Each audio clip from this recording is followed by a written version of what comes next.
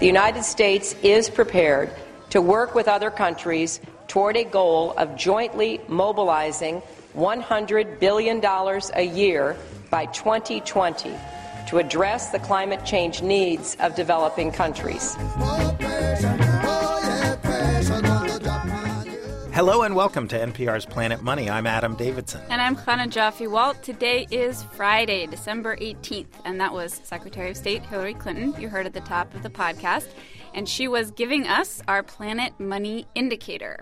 Adam? $100 billion.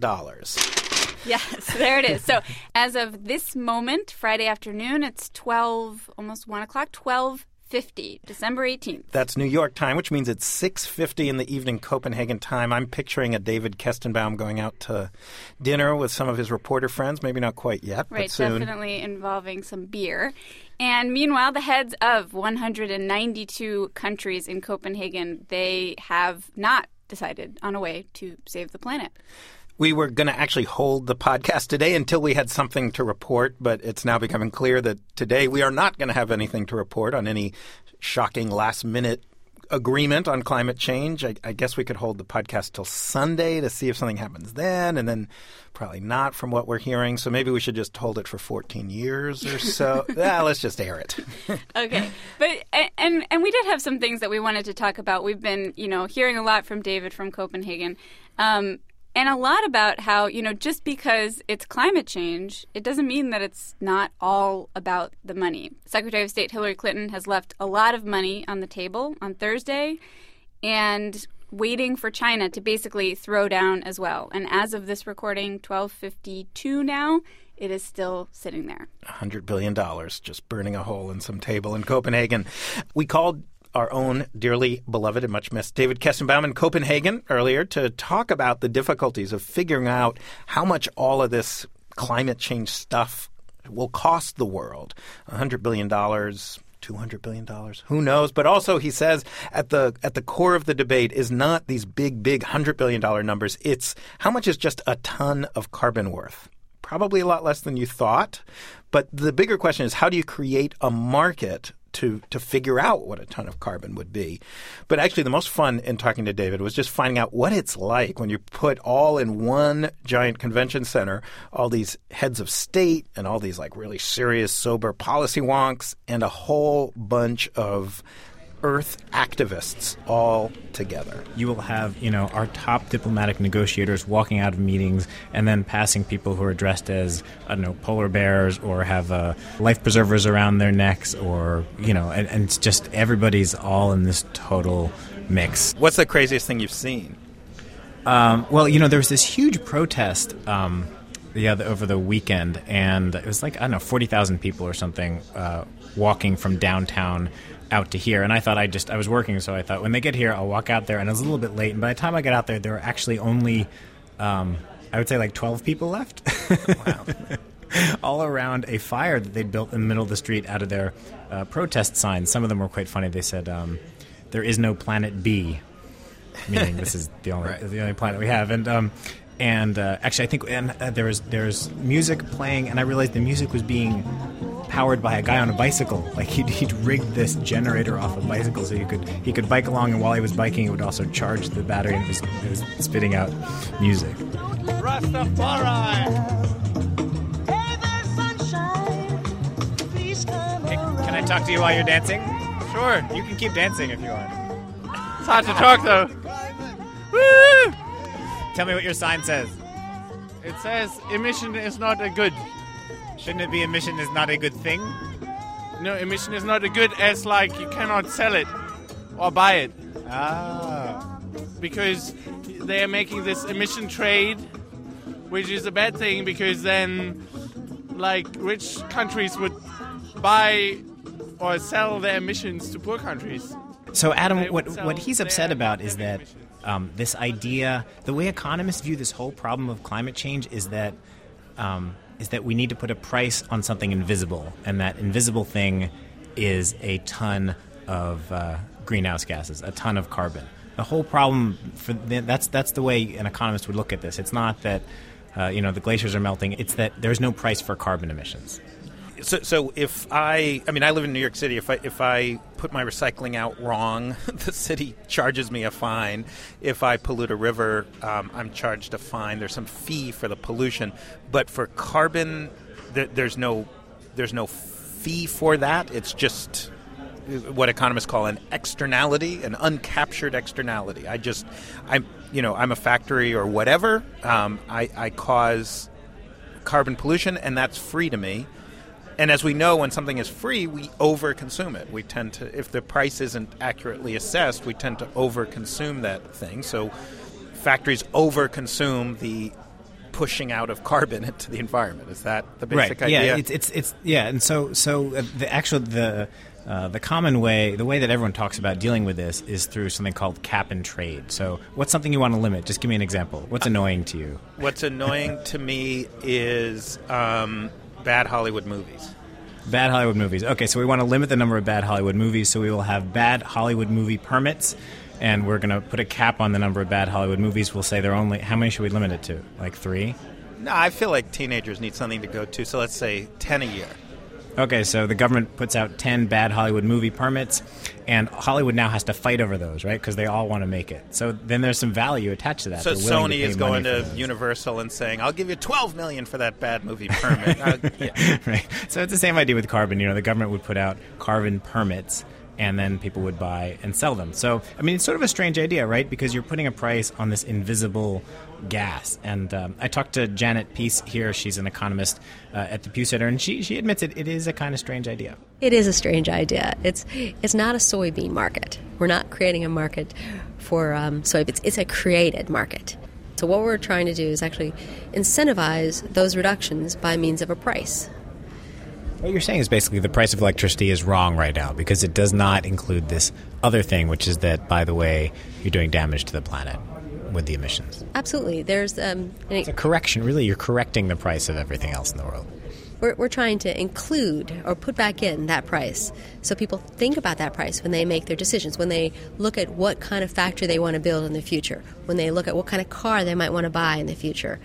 We want them to think about that price when they make their decision. So, Adam, actually, a carbon market exists because the European Union has a cap-and-trade system in place. And if you go to this website, pointcarbon.com, you can actually see the price, and it's around $21 a ton right now. And it goes up and down. It kind of tracks the global economy, the stock market, because with a recession, there was less demand for electricity, so less carbon was going to be emitted, so less need for pollution permits, and the price went down. It goes up and down like a real market.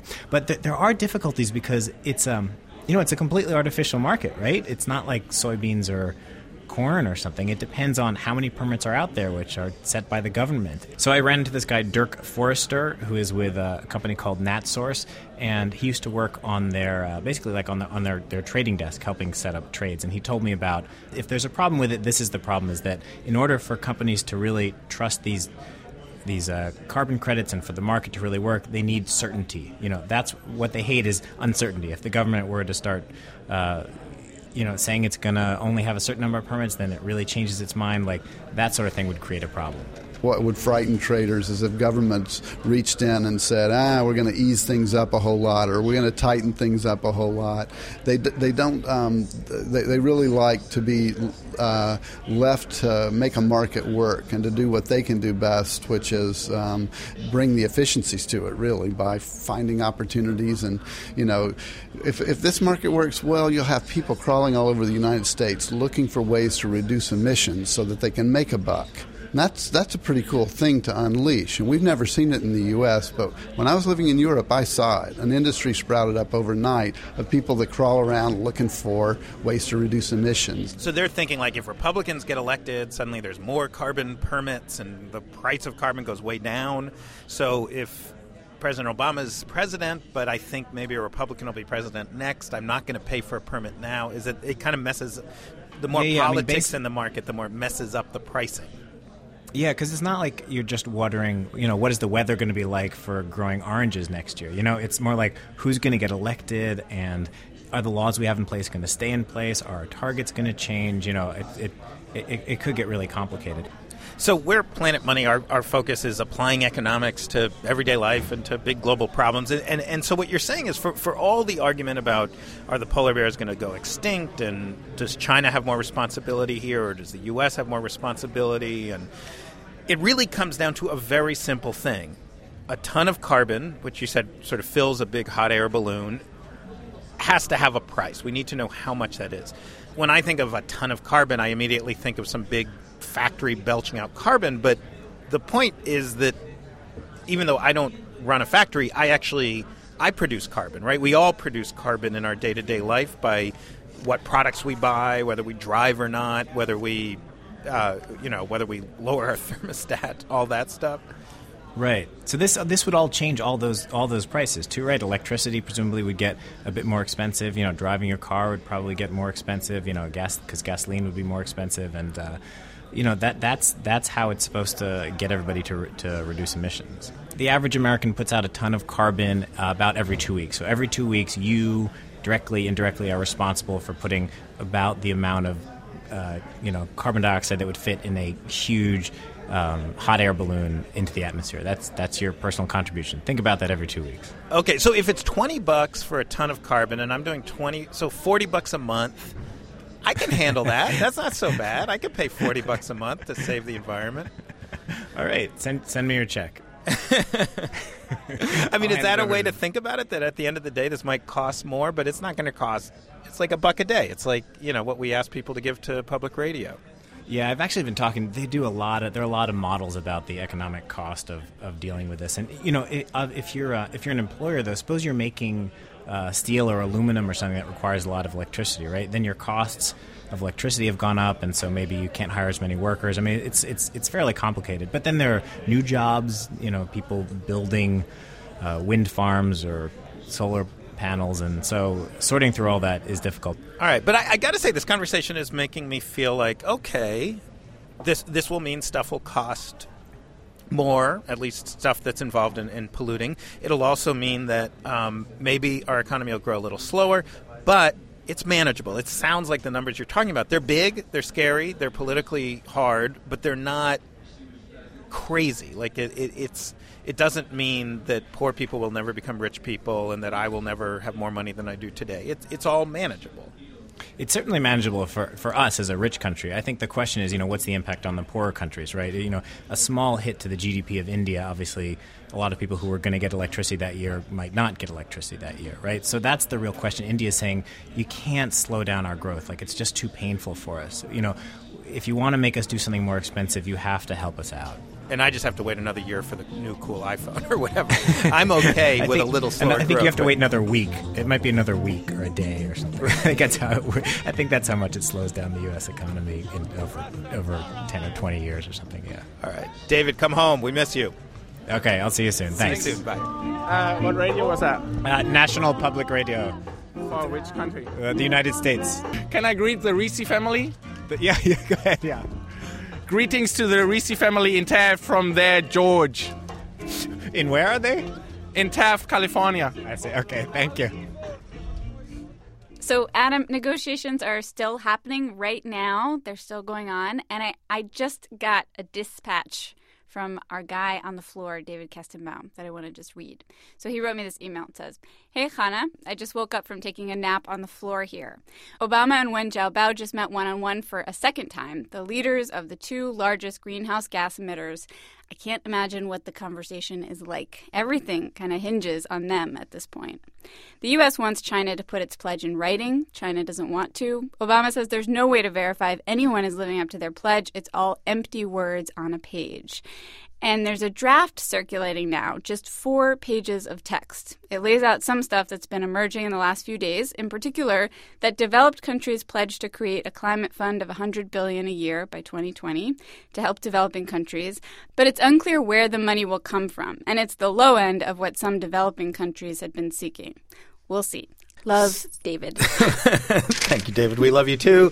And that sounds like that's slightly less depressing than the impression we had earlier? I'm not going to call it less depressing, no. Yeah, same depressing. Same depressing.